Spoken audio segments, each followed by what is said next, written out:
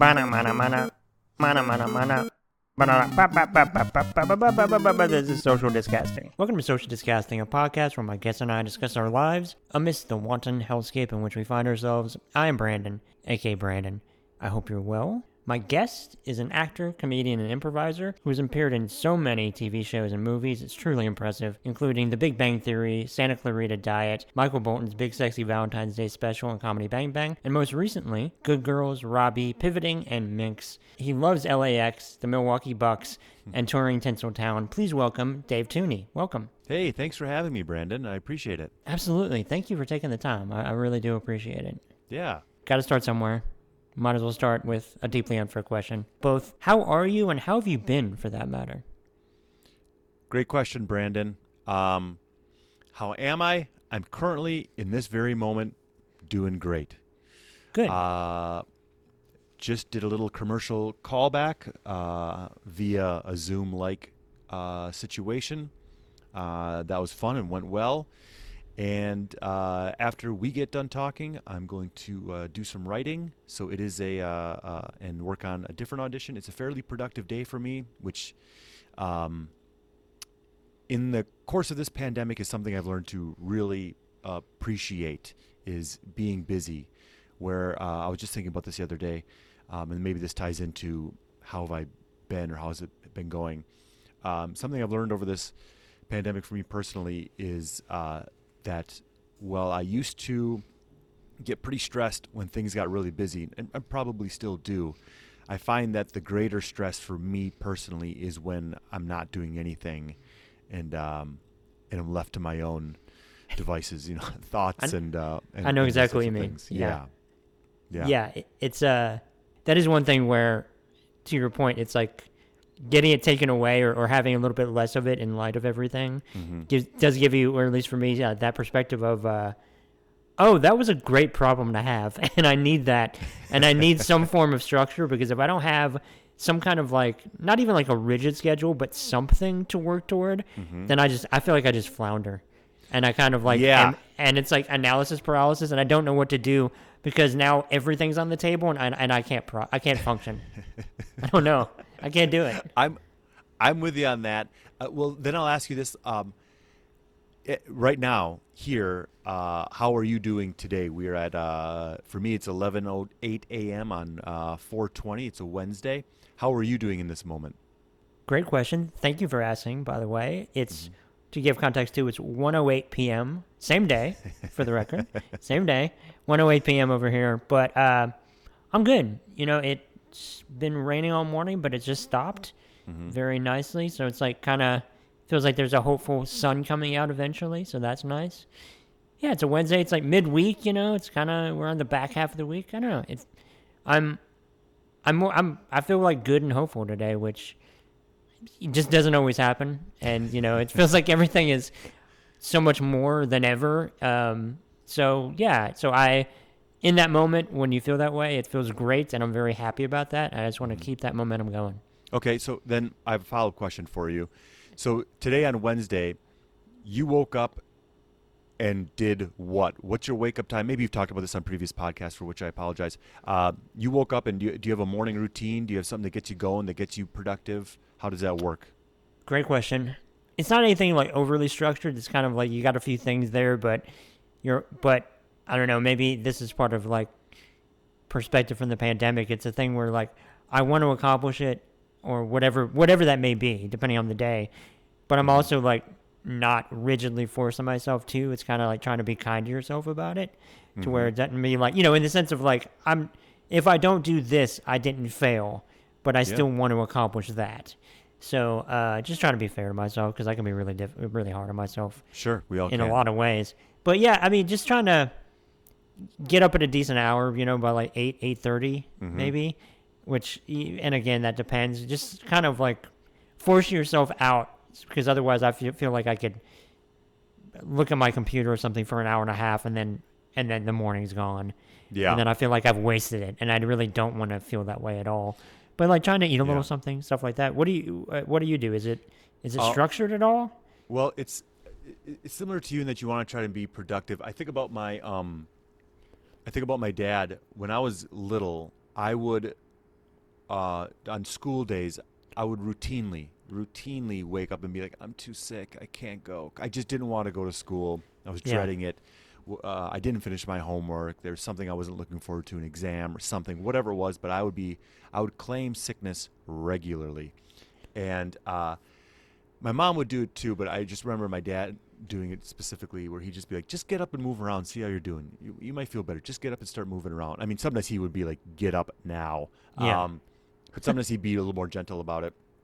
And of course, he was right, and that is something that I think about really more and more over these days, where because I don't have a normal 9 to 5 job, and for anyone who does, they're listening to this going, "Good gracious, you're being such a baby about this. Just get up and go to your 9 to 5, like all of us are doing."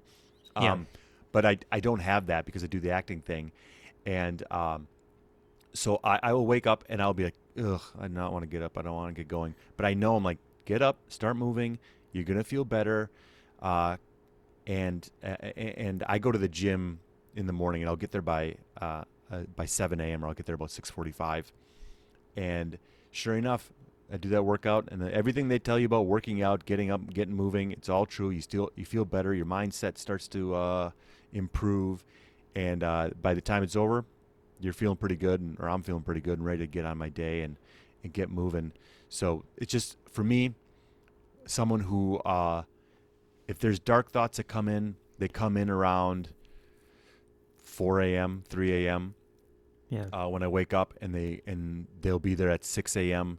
I know I just got to get up. I got to get out in the sun. I got to get moving. And once that starts to happen, everything starts to improve. But it's a little bit of a daily battle, even at this point in my life.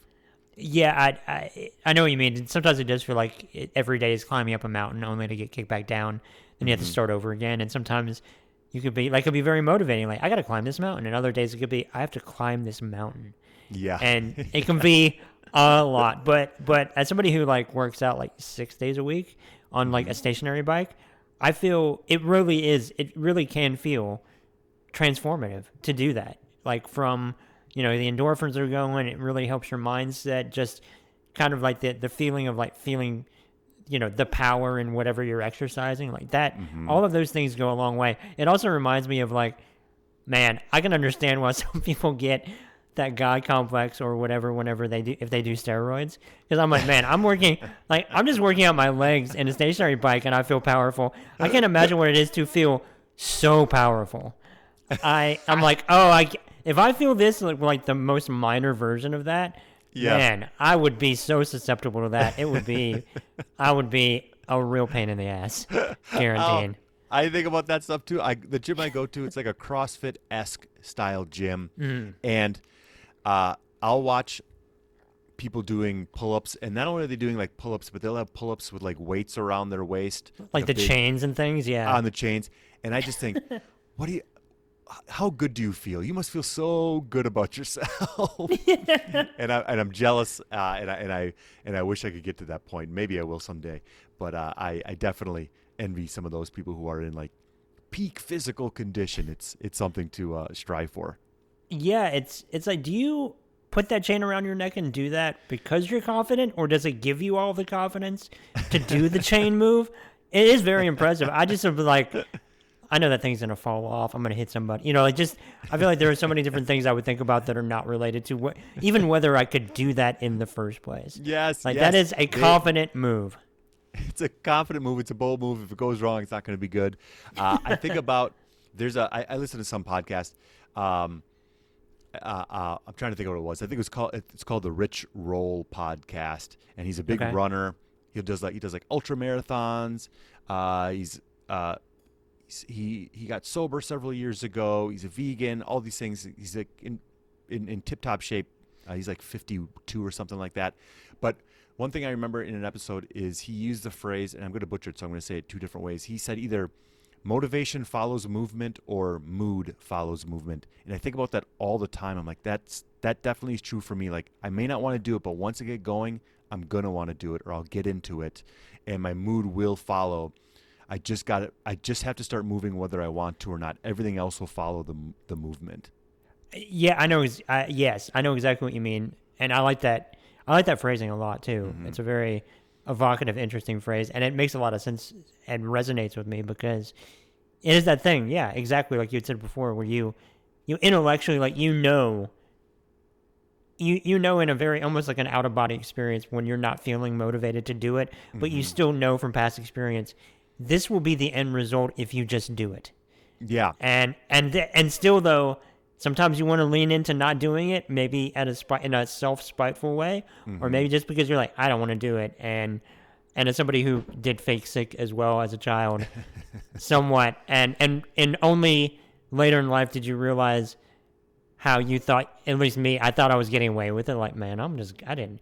That was a great performance. I did Mm-hmm. that, and they were just like, they just didn't want to deal with me, or they were just okay with me in this rare instance staying home. It was all them and nothing to do with any sort of like Yes. incredible, like real like method actor performance by a 3-year-old or whatever it was.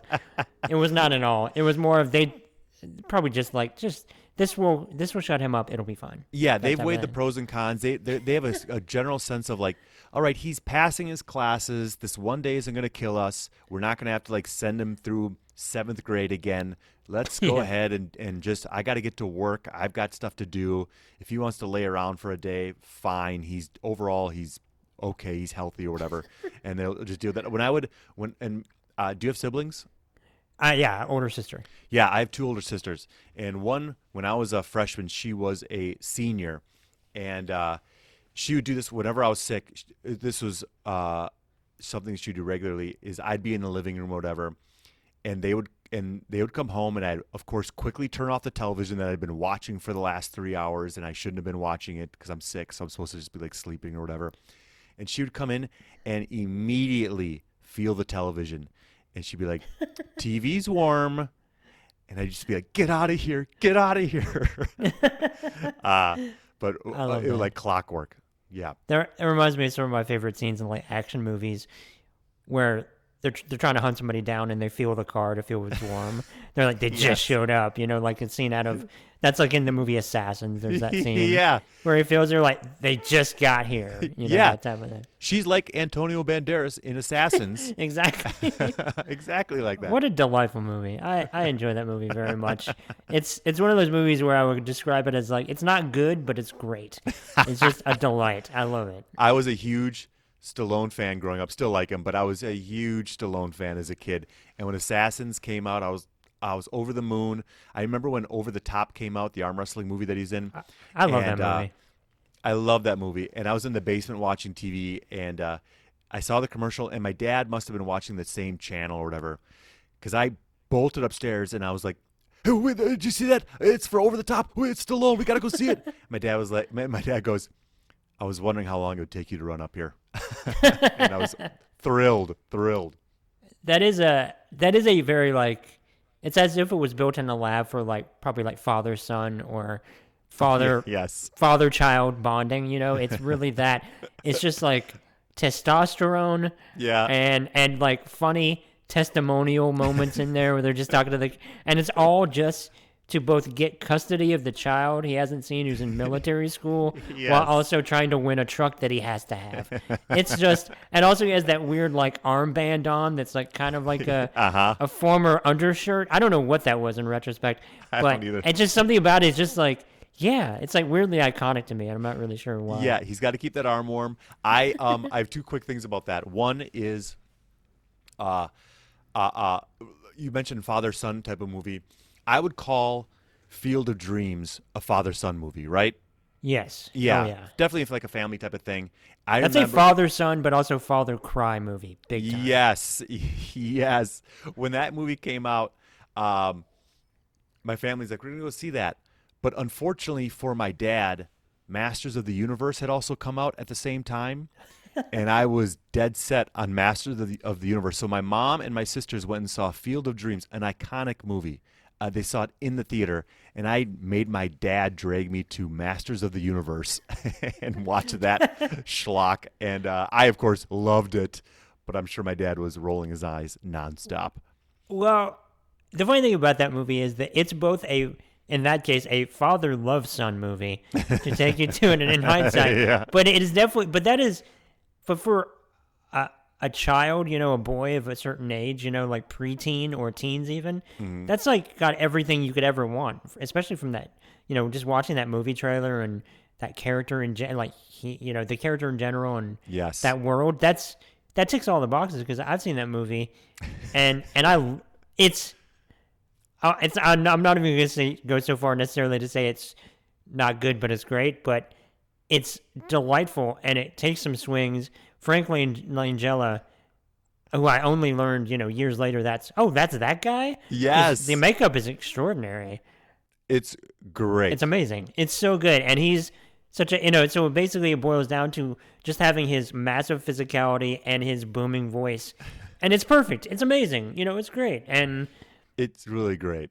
And you've got Dolph Lundgren Uh-huh. trying his best. I remember when I was a kid, my main takeaway from that was, man, that bucket of chicken looks so good. That's what I primarily remember. That looks really good. It's one of those great canon films. Yes. They those guys and the crazy movies that they made, which of Over the course I Top love. was too, right? Yeah. Over the Top was too. You bet. Did you watch that documentary documentary? Yes, it's great. It's really great. It's so good. It's really really good. delightful. Yeah. The other thing I'll quick say is, Yes. Speaking of Over the Top, in 5th grade, it must have been 5th grade when it came out, because for Christmas or my birthday or something like that, my mom and dad bought me an Over the Top arm wrestling pad, where you could compete against your friends, and had a little like pad to put your elbows on, and then if you'd try to get, obviously you'd try to get their arm down, and then it would hit this other pad, and a buzzer would go off, so you won. And, that's great. It was great, and I brought it to school, and people are everyone wants to arm wrestle because it's this fun little thing, and there was a girl in my class, and she's like, I'll arm wrestle you. I'm like, okay, and we do it right-handed. I'm left-handed, but we do it right-handed. She's right-handed, and I'm like, let me just, I'll give it to you right-handed.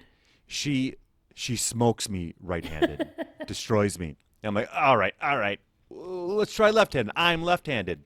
She's not left-handed. She destroys me left-handed. Amazing. I'm humbled to say the least, but I'm also embarrassed as a little boy. And I immediately put the arm wrestling pad in my locker. No one else can use it. You're like, you got dusted, and now that will be dusty because I'm never doing this again. Yes. Was there like a resurgence? Not a I don't even know resurgence means. There was a surgence previously, but was that like a kind of a niche popular thing post Over the Top? Arm wrestling? Arm wrestling at that point, yeah. I mean, to my 5th grade self, absolutely, it was huge. Fair enough. It was all the rage. There is something now that is not the same thing, but feels like it's in the same vein that is gaining popularity, I think, right now, that I wasn't aware of previously, and that is like professional slapping. Have you seen this? It's No. I don't know. Now it could have a way more formal, legitimate name than what I'm giving it, but it is. Recently, they showed it live on YouTube at Arnold Schwarzenegger's annual weightlifting convention that he has in They Sure. That he has. Yeah, no, these are all words that are actually true. That just sound like I could be just mad-libbing it at this point. But they did a championship, and it's people in similar weight, in the same weight class.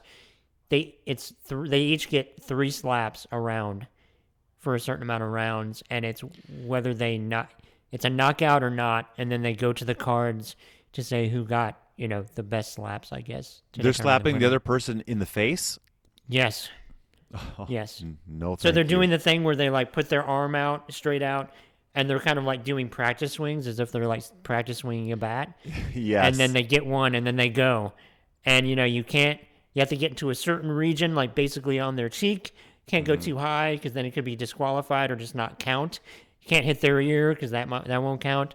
So there's a lot of rules there to it, and it's very violent. It was both a thing of the maybe like the gladiatorial element. You're like, oh, okay, yeah. Ooh. But then you also watch and you're like, this is somehow more violent in a weird way than like UFC. It looks like because it's just straight up. You're wincing, you're slapping. That's the other thing. You can't move. A lot of people want to move, as you would expect. Yes, you have to openly like put your hand on on a flame, knowing it's gonna hurt. You have to do that.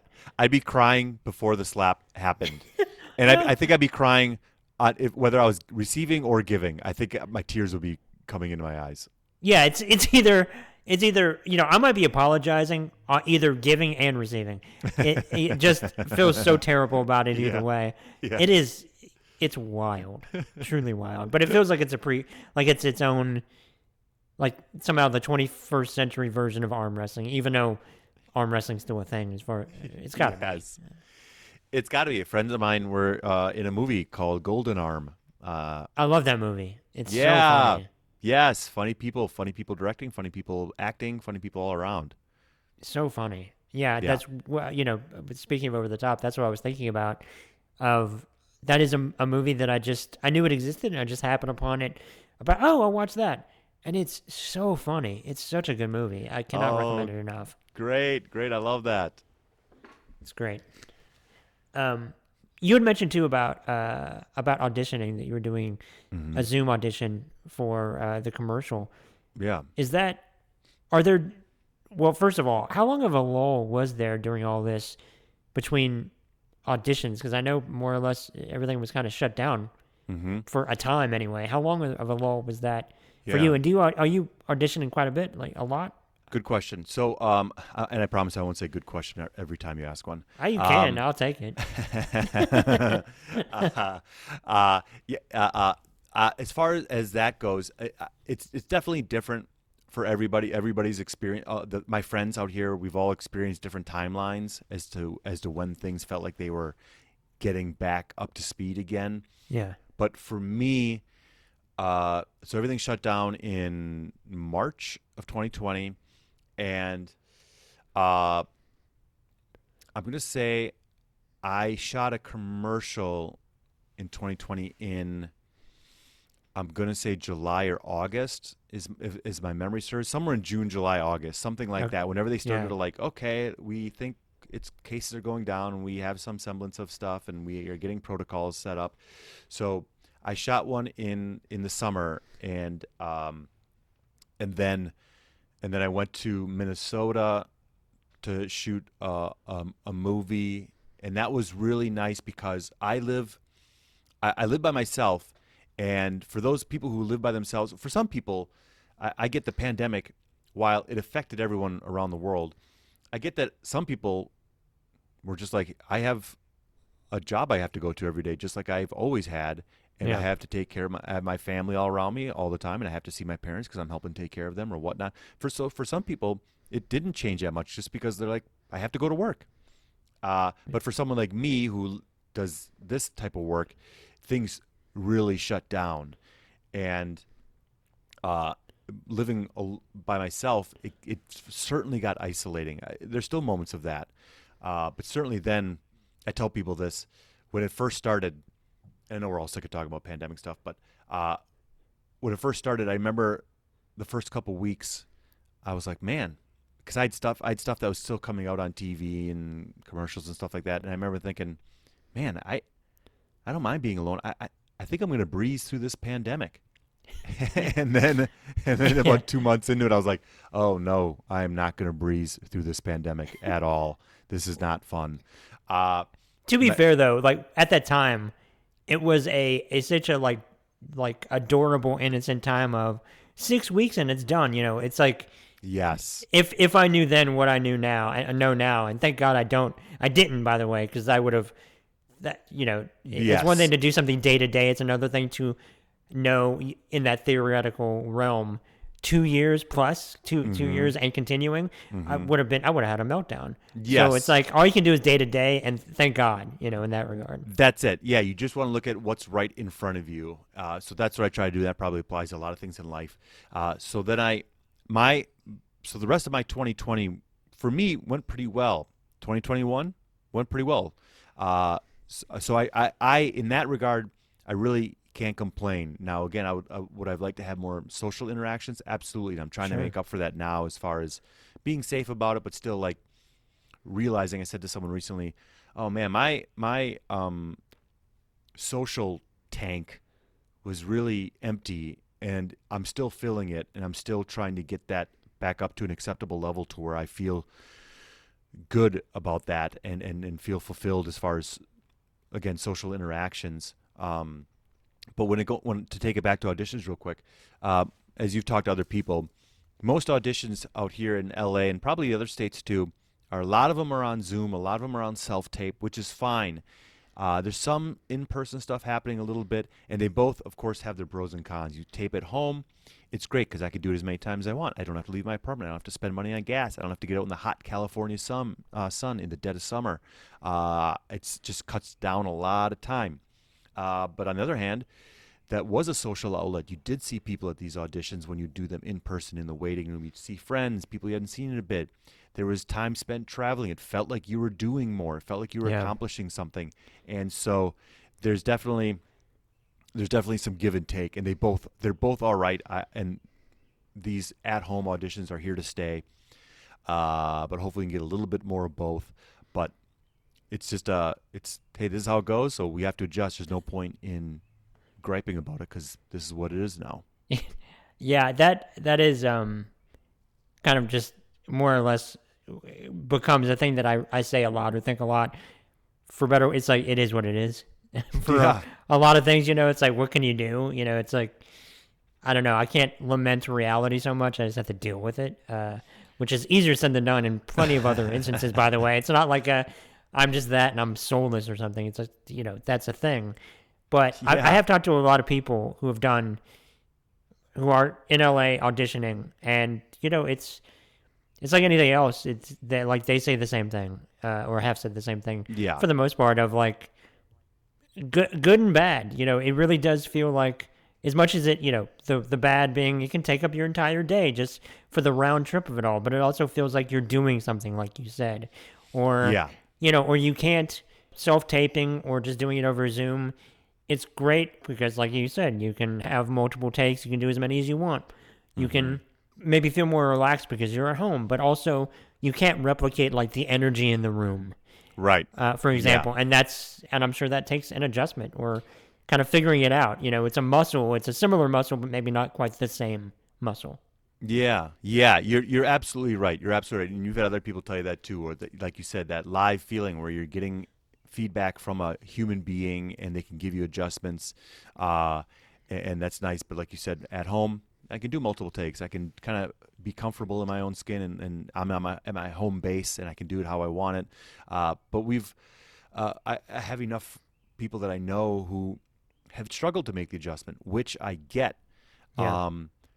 But at the end of the day, these casting people, television people, the movie people making the movies, the TV shows, the commercials, and whatnot, hey, if you don't want to do it, there's 10,000 other people that do want to do it, and we'll find someone. So if you don't want to be a part of it, we won't even bat an eye. I was gonna say this is not a you're not auditioning? Okay, well we're canceling the project. Like no, Right, it's right. like okay, it's like okay, next. So Yes. I can that I imagine is extremely motivating and in a very again it is what it is. Moving what it on, is. here's my tape then. Yes, I mean, look at all the people like the great actors who have passed, who have died. Like, what a tragedy! Oh, they were so wonderful. The machine doesn't stop for a moment. They move No. right along.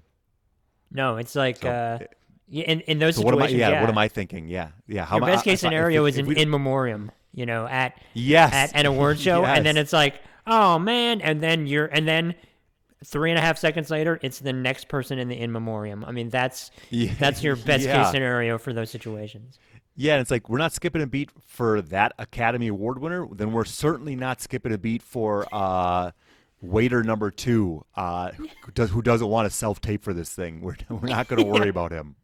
Yeah, I mean, true. Yeah, like you're even within the realm of an in memoriam, your best case scenario is the last person they show. That's how you're anointed. Yes. And yes. then they're played off with some kind of orchestra and a commercial break.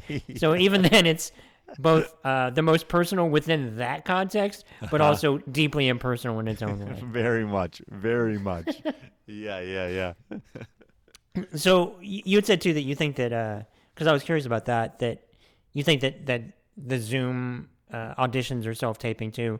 That's just is this? Do you think this is in your experience predominantly going to be what it continues to be, or do you think they're going to course correct back to in person as well? I'm sure we'll have some more in-person stuff as we deem necessary for the bigger stuff. Like the example I'll give is like if someone is auditioning for a series regular, maybe their first audition will be a self-tape or a Zoom thing. But as it continues and they get closer to closer, they're narrowing it down. They might want to like, hey, let's see this person in person and see what kind of vibe we're getting from them.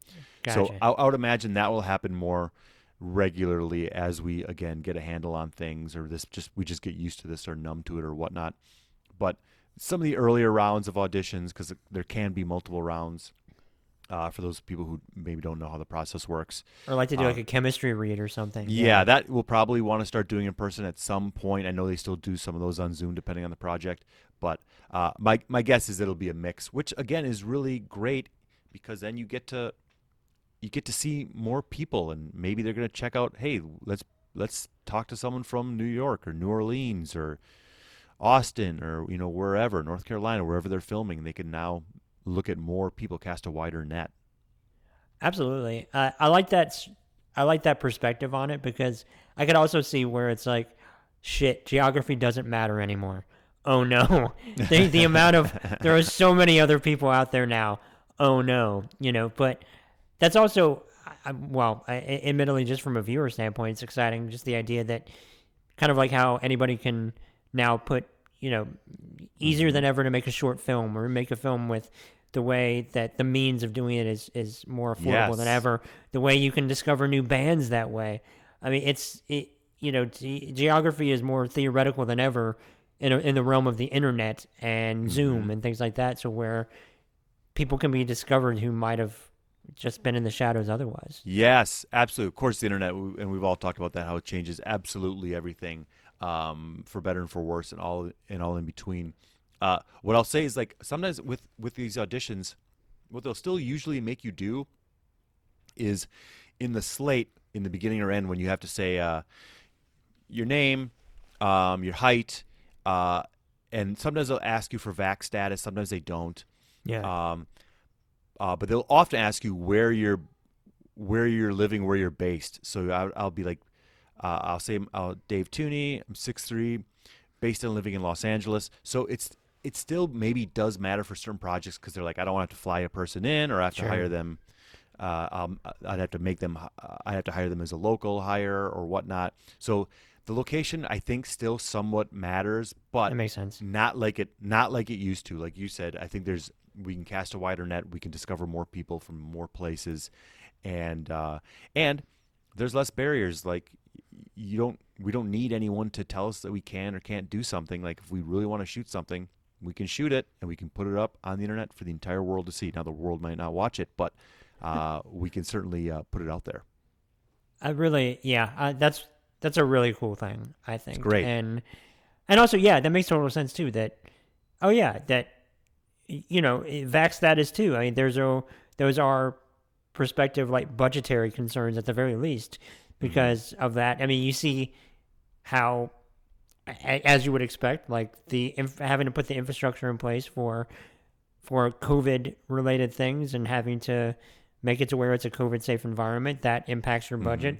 Just like that article that came out the other day about the Mission Impossible 7 and 8 they're filming, and they said that even post tax breaks, that the budget for Mission Impossible 7, a movie that has had to shut down 10 or more times in the span of the last 2 years, that is also not quite finished yet, has a budget currently post tax incentives of $290 million. Oh my goodness!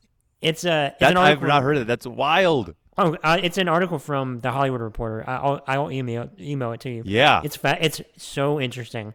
And basically, how the article also talks about how Tom Cruise is kind of more or less refusing to finalize number 7 as a means for kind of controlling it all, because they're filming 7 and 8 back to back. Yes. And they're also in a fight right now after Paramount announced that after 60 days that they were going to put it on Paramount Plus or put it on there simultaneously, to which he is less than pleased about that. Yes. Oh, if there's anyone opposed, it's him. Yes. Yes, he is the most like representative of old school Hollywood, and he wants his 90-day theatrical window, and then from there. But it's a really fascinating thing. It's there's so much going on in that article. Really interesting. This. Yeah, it's great. It's really good. I love the Mission Impossible movies, especially the last 3. I really like them. I love them. Yeah. And I, as a person, like personally, I mean, obviously, I don't know Tom Cruise, and whatever you think of his religious status and whatnot, I love seeing him in movies. I think he's super watchable, as that's on an original statement based on his box office. And I really want to see these new Mission Impossibles, and I want to see them on the big screen, and I can't wait. I love them. Oh, no, I agree. If we're talking, because everything else, to your point, there's a lot there, and it is deeply loaded, and that's a whole other thing. But the movie star Tom Cruise, he is a movie star in every sense of the word, excuse me. And I also think that, excuse me, he seems to have a personality type where it's like, honestly, thank God he has movies as an outlet, because I don't know because I'm fearful there would be bodies buried somewhere otherwise. He is that of like that obsessive, intense person. Thank God he has that outlet. And and especially like you said, the Mission Impossible movies, those last 3, 4, however many, feels like they really kind of figured out the personality, what works, in a way that like Fast and the Furious at number 5, I think, kind of figured out, oh, this is what these movies are. Yes. And now they know exactly what they need to do. Mm-hmm. And they're great, and they're reliable, and they're enthralling. I love them so much. It's impressive to watch them, and then to go, okay, and to watch like the influences of these movies, where, especially when we're talking about action movies, which is my true joy. Love them, yes. Love them. And you look at them and go, okay, clearly the Bourne movies influenced you here. Clearly Marvel influenced you here. And to watch them change, watch movies change other movies is interesting to watch. It is. And I also just like, as much as like towards some other movies, sometimes I could be like snobbish in the sense of, oh, that was taken from that movie. Mm-hmm. But with action movies, it's like, whatever makes the perfect action movie, steal from whatever. Yeah. Just give me all of that in one thing, and I'm there. I'm all about it. Yes. Have you seen an action movie recently that you've liked or not liked? That is a good question. While we're talking about this, let me look up my Letterboxd where I log everything just so I can know. You look that up, and I'll tell you mine right now. Okay, please. My friend and I just saw Ambulance with Jake Gyllenhaal, the Michael Bay movie. I've heard that's delightful and bonkers. How is it? I gave it a 2 out of 10, and I only gave it a 2 because it had L.A. specifics, which I really like. Yes. My friend gave it a 6 out of 10, and my nephew, who's like 22, I think, 23, my nephew Jack, who's in the Navy and is on the other coast, really liked it. Had a good time. Found it was like a fun movie. I don't like car chases all that much, so that was going to be a problem for me, and it definitely proved to be. I did not like it. I didn't think it was fun. Okay, I could. I don't necessarily. But other people did. Did. I could see that. I don't really associate Michael Bay with fun per se. He seems maybe personally or professionally, he just doesn't strike me as like the fun guy at a party. But no. But it feels like that his movies can at least have moments of fun by pure accident. Yes, I mean you think like Bad Boys is fun, right? Bad Boys and Bad Boys 2. Look, I think I'm delighted by them, but I don't know that it's fun because Michael Bay wanted this moment to be fun. but there are plenty of things. It's like a movie that could be so bad it's great. You know, like Sure. it can still get there even if it's not intended to be. Yes. Yeah, that's the movie I've most recently seen, and I haven't loved it. But do you have one? Do you have one up? What is? I got a few, some of which aren't new, admittedly. What is movies but, you've liked? Yeah. One movie that I liked that is like kind of more suspense, but it is action too. It has some action moments that I feel like people like, but maybe isn't still underseen. Is the movie The Guest from 2014? Oh, I've never seen it. It's very like John Carpenter-esque in a way, and Okay. it stars Dan Stevens, the English actor who's been in more things. I'm trying to think of Downton Abbey was like the big thing he was in.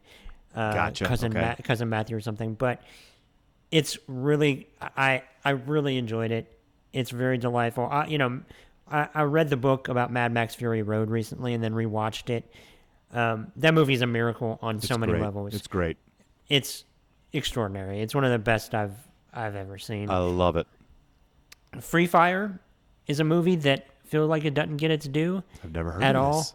Oh, it's great. It's from this English director Ben Wheatley, and the movie basically it's so fun to me, and it's a drug deal in a warehouse, and then things go wrong immediately, and the entire thing takes place in the warehouse with multiple kind of warring factions shooting at each other the entire time. What's it called? Free Fire Free Fire. from I'm gonna watch it. 2016. That sounds up my alley. I think it's a lot of fun. You know, the reviews are mixed on it, but for me, of just like, you know, witty, kind of quasi-witty banter and people shooting at each Uh-huh. other and trying to yell at each other from different corners of a warehouse as they're all hunkered down. It's great. I think it's pretty delightful. Yes. Okay. And there's some fun people in it. It's got a great cast. Army maybe not the most fun. Yeah, I know. And that's the funny thing is, before I said that, I'm like, he is the glaring issue with that movie more than the Sure. movie itself. Certainly. Sure. Yeah. Yeah. The one last thing I'll say in terms of an actual new one is what is the name of it? The Wrath of Man from last year, which Okay. I enjoyed quite a bit. It's a Guy Ritchie movie that stars Jason Statham, and it's a revenge movie involving safe trucks, whatever that phrasing is. What's the Yeah. you what do know, you call like 'em? Armored cars. That's what it is. Armored trucks, And- cars. Yes. And it's stylized. It's fun. I really enjoyed it. Really enjoyed Yeah, it. I remember that came out, and I was like, "All right, Guy Ritchie. All right, Jason Statham. I like these two together." And I didn't watch it. I don't know why not.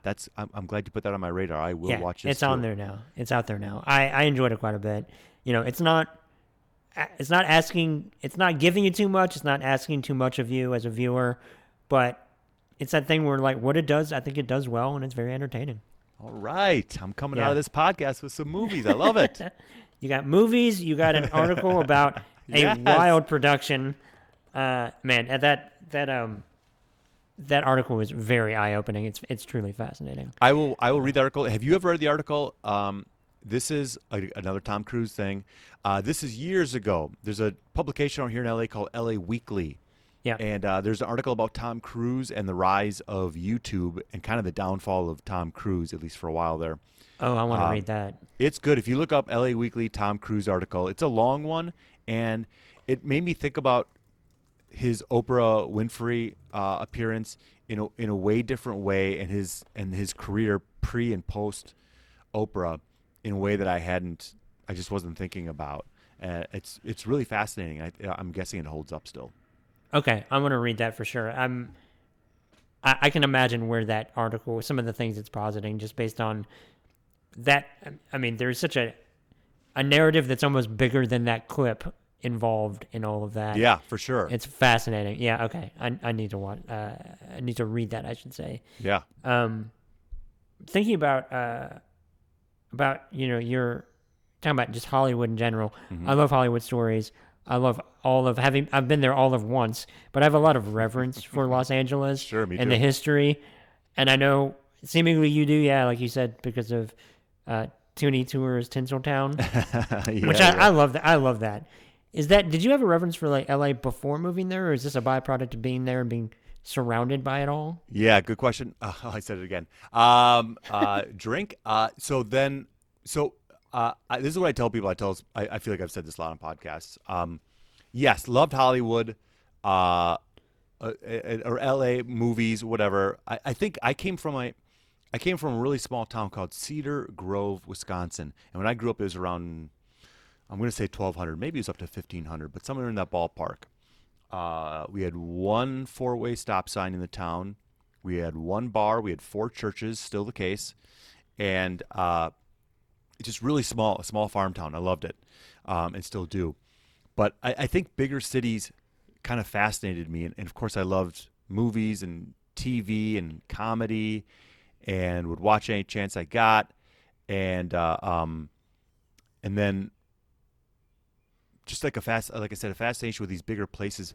And in college, I started at UW Oshkosh, University of Wisconsin Oshkosh. And it was a small Division III school, but also liked it. But it ended up transferring to University of Wisconsin Milwaukee, which is a bigger D1 school. And I wanted to get into a bigger city. I wanted that feel, and I liked it right away. And I ended up majoring in theater, really in name only, because I was a fifth-year senior, and I switched my major my fifth year to theater because I was just like, let me just get any degree, something I like. It doesn't matter. I just got to get my foot in the door at some company, and a degree of anything will help. I didn't know what I wanted to do. Hollywood or LA or acting stuff, while I definitely thought it was cool and neat, for me, it might as well have been truly like Never Neverland. Like, it wasn't a real place. Really, it was a fictional place in my mind that it was real, but not real. People didn't do this type of stuff. Intellectually, you knew it was real, but you're like, that's another world. Yeah. There was no thought. There was no consideration that would be a place I would go to.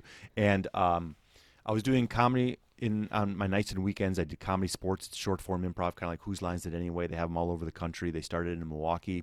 Yeah. And I did that for a long time. Loved it. But I did a little bit of Improv Olympic, or IO, that used to be, it's now gone, but it was in Chicago. Never lived in Chicago, but I drive down with my buddy Mike Kauth, and we would drive down there a couple times a week for a couple years. Took classes, got on teams, and but I thought that was as far as it would go. In fact, I feel like the biggest brush with fame is I worked at what's called a title company. And what they would do is they would review appraisals, and they would work with homeowners regarding home equity loans and lines of credit. And I've worked at a title company before. Yeah. There we go. Flood insurance. Yeah. I hate having to explain to people because I was grateful for the work, but it also felt soul sucking. Let me repeat. I've worked at a title company.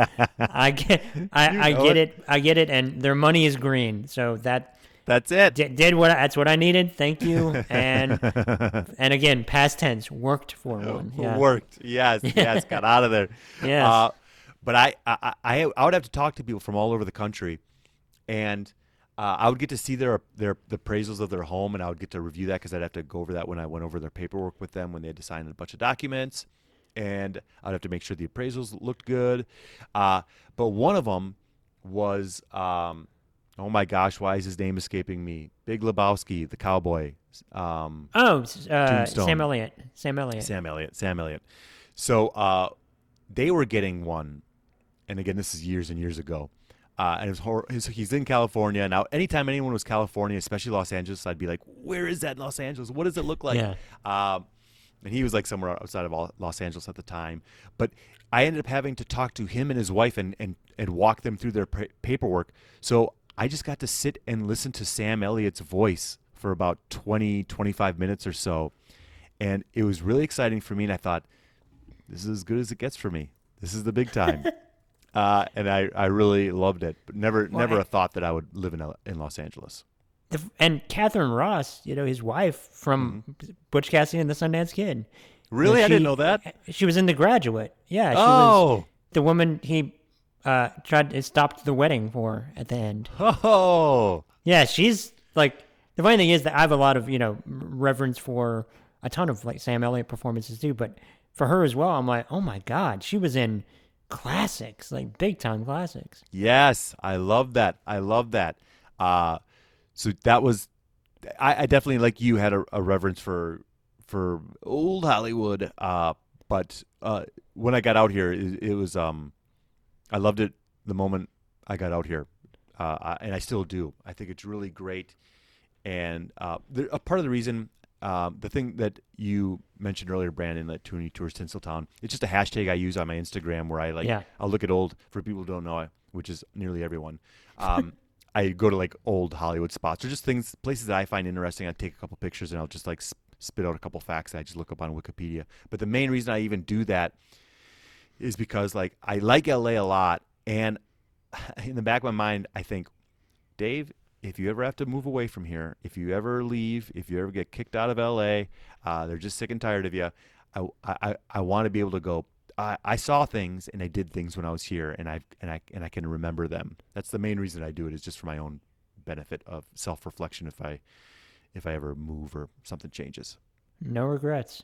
Yeah. No regrets. Yeah. And that makes sense. And also like I feel like I'd be doing the same thing where I'm out there, just because like the history of it. It's just incredible. It's so cool. It just as I'm saying that, like I can't even verbalize the degree by which I think it's cool. Like just photos you see, of you walking in the back lot of. I very much have reverence for backlots. I think a lot of that comes from just the movies where it's somebody on a backlot, and then you see like people dressed as a cowboy, people dressed as a Roman soldier, and all of these people.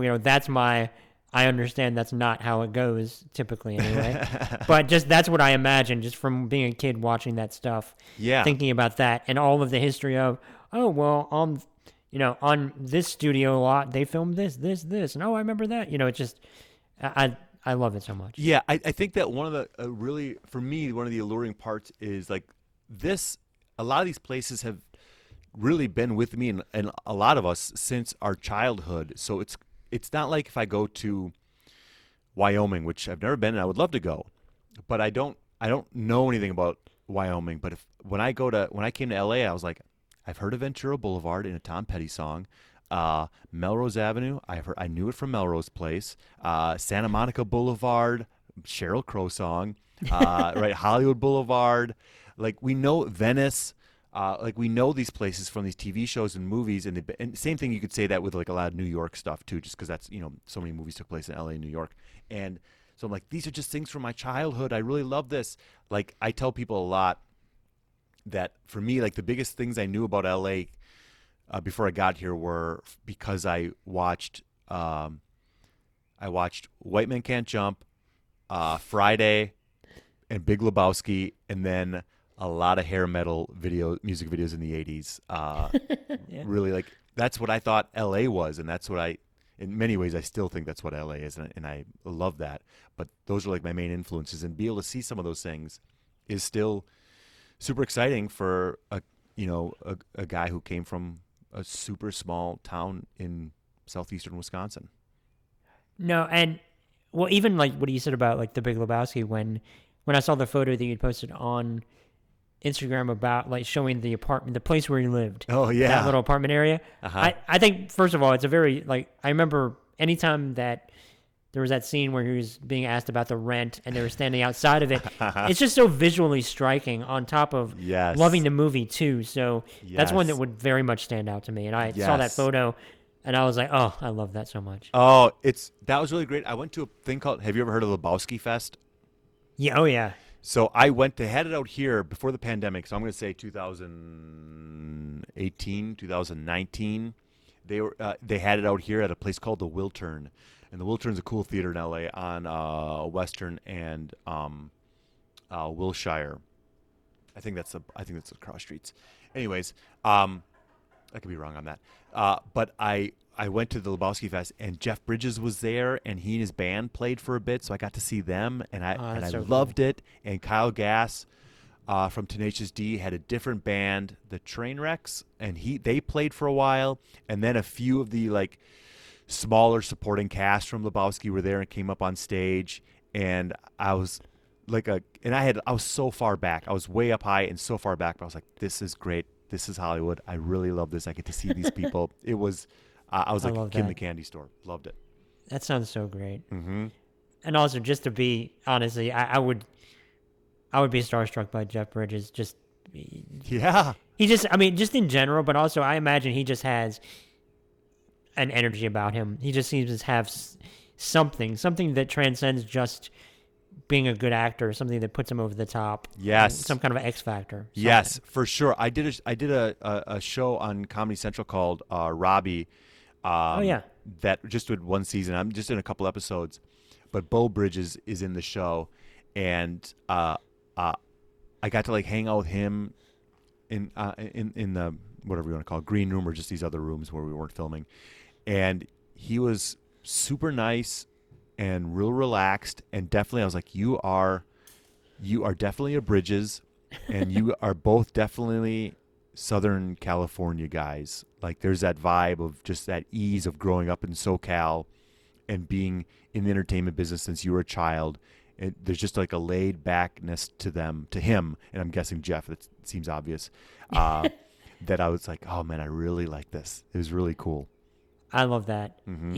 They definitely, I don't know if it was that I became aware of the laid backness of Jeff Bridges after Lebowski, Yeah. or he just became more comfortable just being that because he's so heavily associated with that character. But Yeah. he just seems like almost violently relaxed. It's like it's great, but it's just so like I wish I could be like 10% that relaxed. Oh my I love gosh. it. I know. Me too. I hope he's okay. I hope he's doing all right because I know he. I do too. I know that I believe that he's been filming a new series, so hopefully that means he's on the mend. You know, he has a new TV Yes. show coming out for FX. I think it's called The Old Man, where he's playing an old spy, I want to say, or like a hitman, which I'm just even saying that I'm very excited for it. But hopefully Brandon- that means he's good shape. Yeah, Brandon, are you the Hollywood liaison where you are?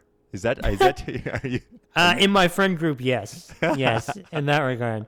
I just love all this stuff. I read about it all the time. I have for a long time, and I've been reading a lot of, in the pandemic, kind of books about behind the scenes of different movies. Yes. Like I'm halfway through a book about the making of 2001: A Space Odyssey. Cool. I read the book that's kind of famous, I guess, about the making of Bonfire of the Vanities.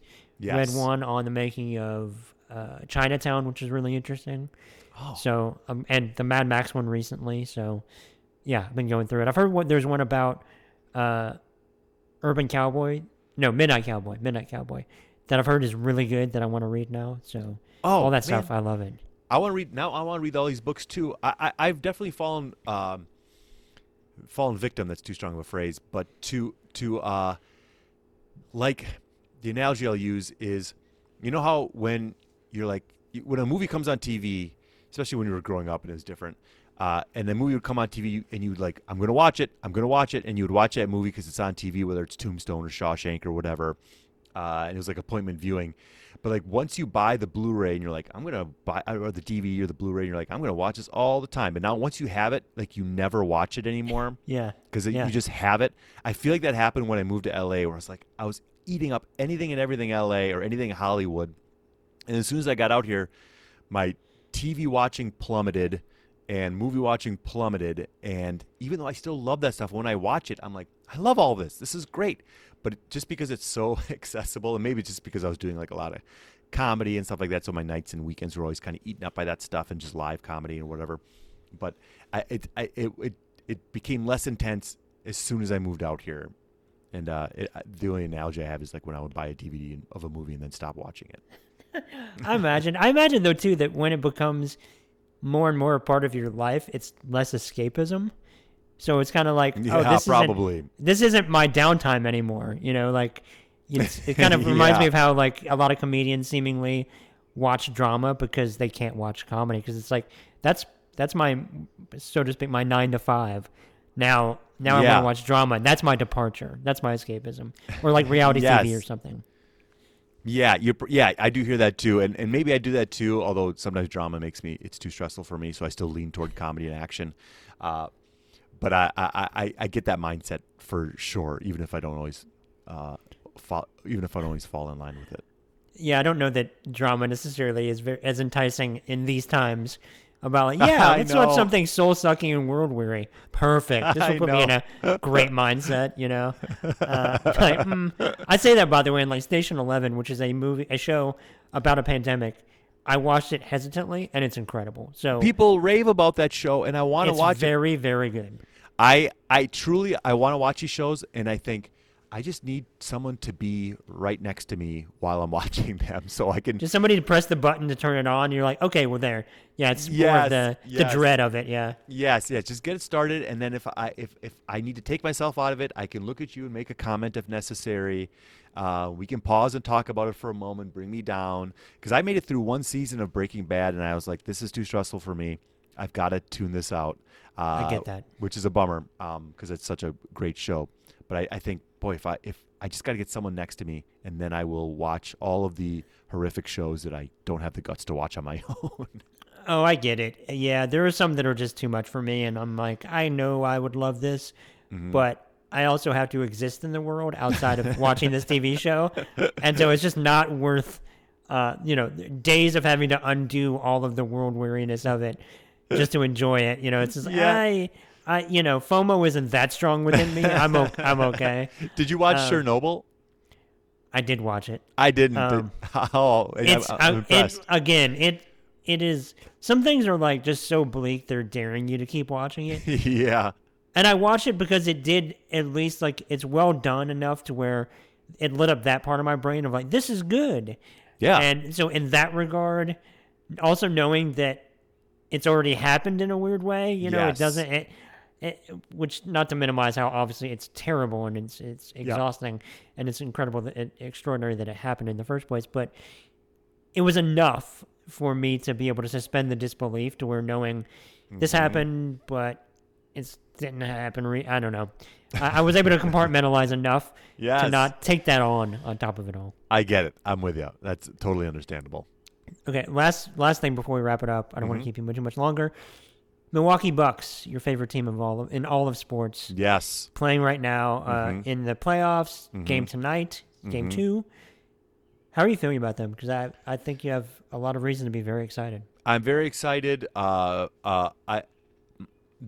currently, knock on wood, healthy, and that's exciting. And most of all, Giannis is healthy, and some other teams are already getting banged up in the playoffs, which I don't want. I want everyone to be at full strength, but if they're not, it helps the Bucks. I think they're fun and exciting, and I think, and truly, and we've all. This is again not an original statement, but Giannis is so special.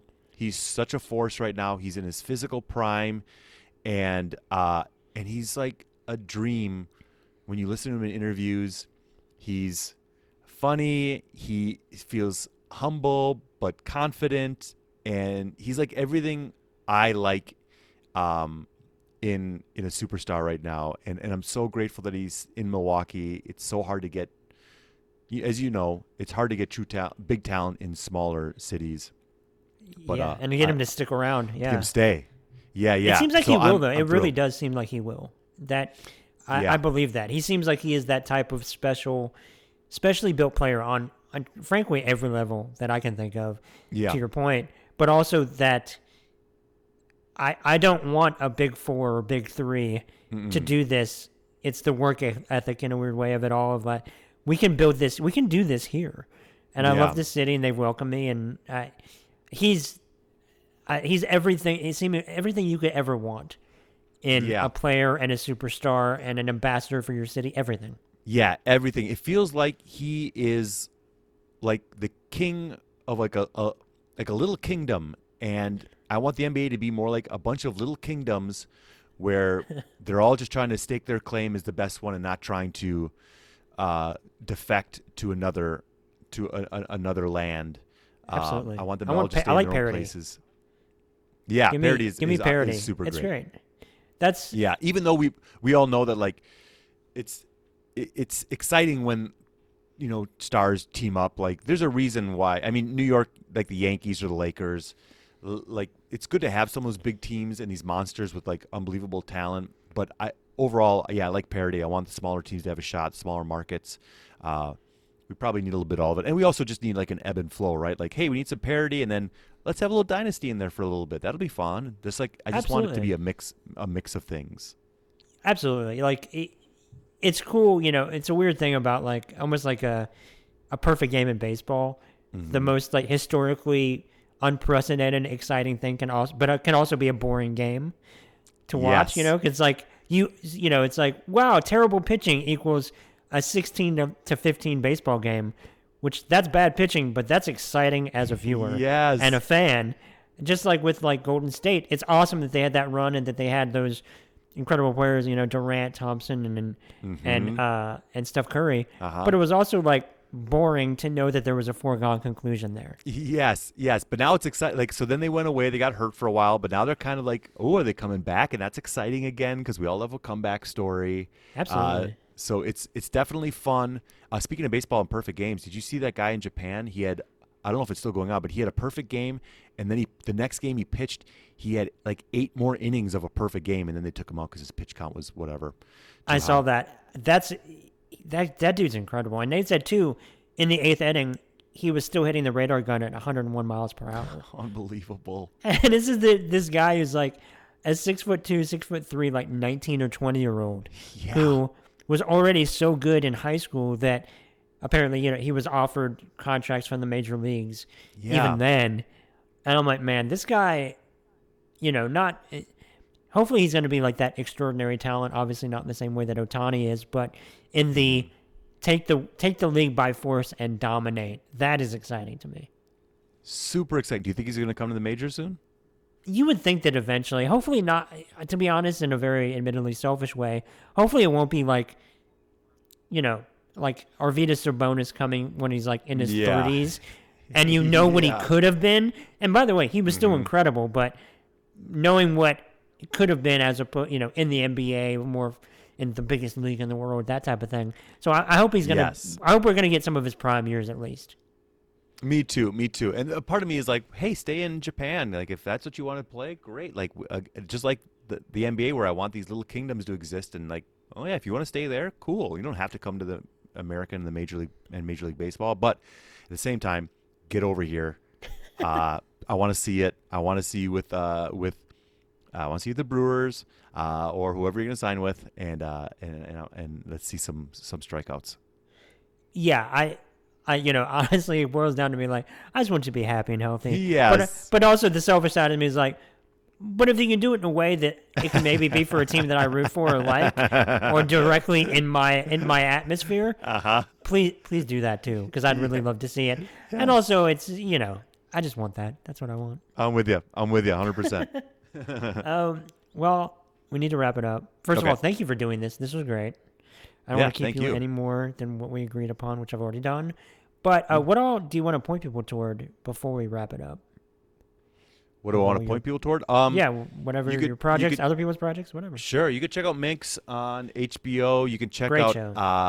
iCarly. Yeah, great show. You can check out iCarly. I'm in an episode of that on Paramount Plus, the new season, and then got some stuff coming up. There's a little movie called Paulie Go that is going to be premiering at the Minneapolis Film Festival. I think in the middle to the end of May, and then Oh, hopefully it'll get nice. onto some streaming sites soon, and then some other miscellaneous stuff. But otherwise, you can follow me on Instagram at Dave Tooney, and or don't. Either way, totally fine. And that's about it. Awesome. Where are we following you? What are we seeing you at? Excuse me. I think great question. I'm trying to think of all my stuff now. At Snark Twain, very Hmm. clever on Instagram, or at again very clever at Inquisitive Dick on Twitter. That's all I Love got. it. Love it. That's Yeah, all you need. that's all you need. Those are my things. But yeah, thank you again. This was great. I really enjoyed this. Thanks for having me, Brandon. This is a total delight, and now I feel like I've gotten some a little bit of social interactions. It's filling my tank, so now I feel better and a little brighter Good. going into the rest of my day, and that is super nice because there's days, because now for the rest of my day I'm going to be in my apartment, sending some emails, doing some writing, learning some lines for an audition, and so I'm going to be holed up in my apartment really for the rest of the day. And it's 4:20, and for some of us, that's like a fun day of social interactions. But I'm going to be in here for a bit, which is again good problem to have. But this is super nice and really will help kind of power me through the rest of my day. So I really appreciate it. And this has been good, first of all. And by the way, same thing here. That this will fuel me for the next couple of days, honestly. Stuff like this. It's great. It's great just connecting with somebody, whether you know them or not. It's awesome. You can't beat that. So I love it. I love it. Yes. And you got the Milwaukee Bucks game tonight. Yep. Go Bucks. I'm going to make some time for that. Absolutely. Go Bucks. Who's your team? Do you have a team that you root for? I don't really have a team that I root for. It's kind of more matchup dependent, which I know isn't very fun. But NBA, I just love it. Playoffs, you can't beat them. Okay. Well, I just love watching. I love watching too. So even though you don't have a team I know we're wrapping up, even though you don't have a team that you're rooting for like on a year-to-year basis, in the 2022 playoffs, what are some teams that you're like, I would like to see these teams move on? Is there anyone or players? I have certain to your point about Giannis, excuse me. Mm-hmm. He easy to root for. I can't fault. It's why would I not want him to go forward? Sure, think the but team they is just great won a too. title, so I get it's like he just won. Let's move on. I like Anthony Edwards a lot on Minnesota. Oh yeah, he seems like a delight. I just found out. Didn't realize that he named his dog Anthony Edwards Jr., which I love very much. And when asked why he named him that, it's because, like me, he can do anything. Oh my gosh, I love it. And I'm like, how can you not root for that guy? He seems like a delight. Yep. He's on the verge of superstardom. John Morant in Memphis, which is all 2 hours away from here, so I should be rooting for that team, if anything. Yes. Love him. He's such a badass, and he's incredible. The fact that he had the highest average points in the paint as a point guard who's 6'3" is extraordinary. He's great. Amazing. Hard not to root for him. There are a lot of eminently root forable players in the NBA. Mm-hmm. So I root for players as much as teams. And so if their teams move on, right on. I also like the Boston team a lot because they're just like a scrappy defensive team. Yes. Jason Tatum seems delightful. Yeah, I like them a lot. Yeah, they've turned the corner in the second half of the season. They're exciting to watch. I want to see them scary. too. They seem super scary. I'm worried about the Bucks with them, especially if Robert Williams comes back. But these are all fun teams to be rooting for and players to be rooting for. And I'm excited for that Memphis team. I'm excited for. We're also feeling like there's a changing of the guard because some of these older players are kind of moving aside, and these young guns are coming up, and it's really fun to see this happen. I love it. NBA is the best. It really is. It's the best. Thank you again for doing this. I'll say that for the last time. I keep saying it 85 million times. I love it. But I do appreciate your time, and this was great. Yeah. And thank you all for listening. Please stay safe. Be kind to yourself. Be kind to others. Lead with empathy, and stay safe again. Yeah, I will do that. Thank you again. Goodbye.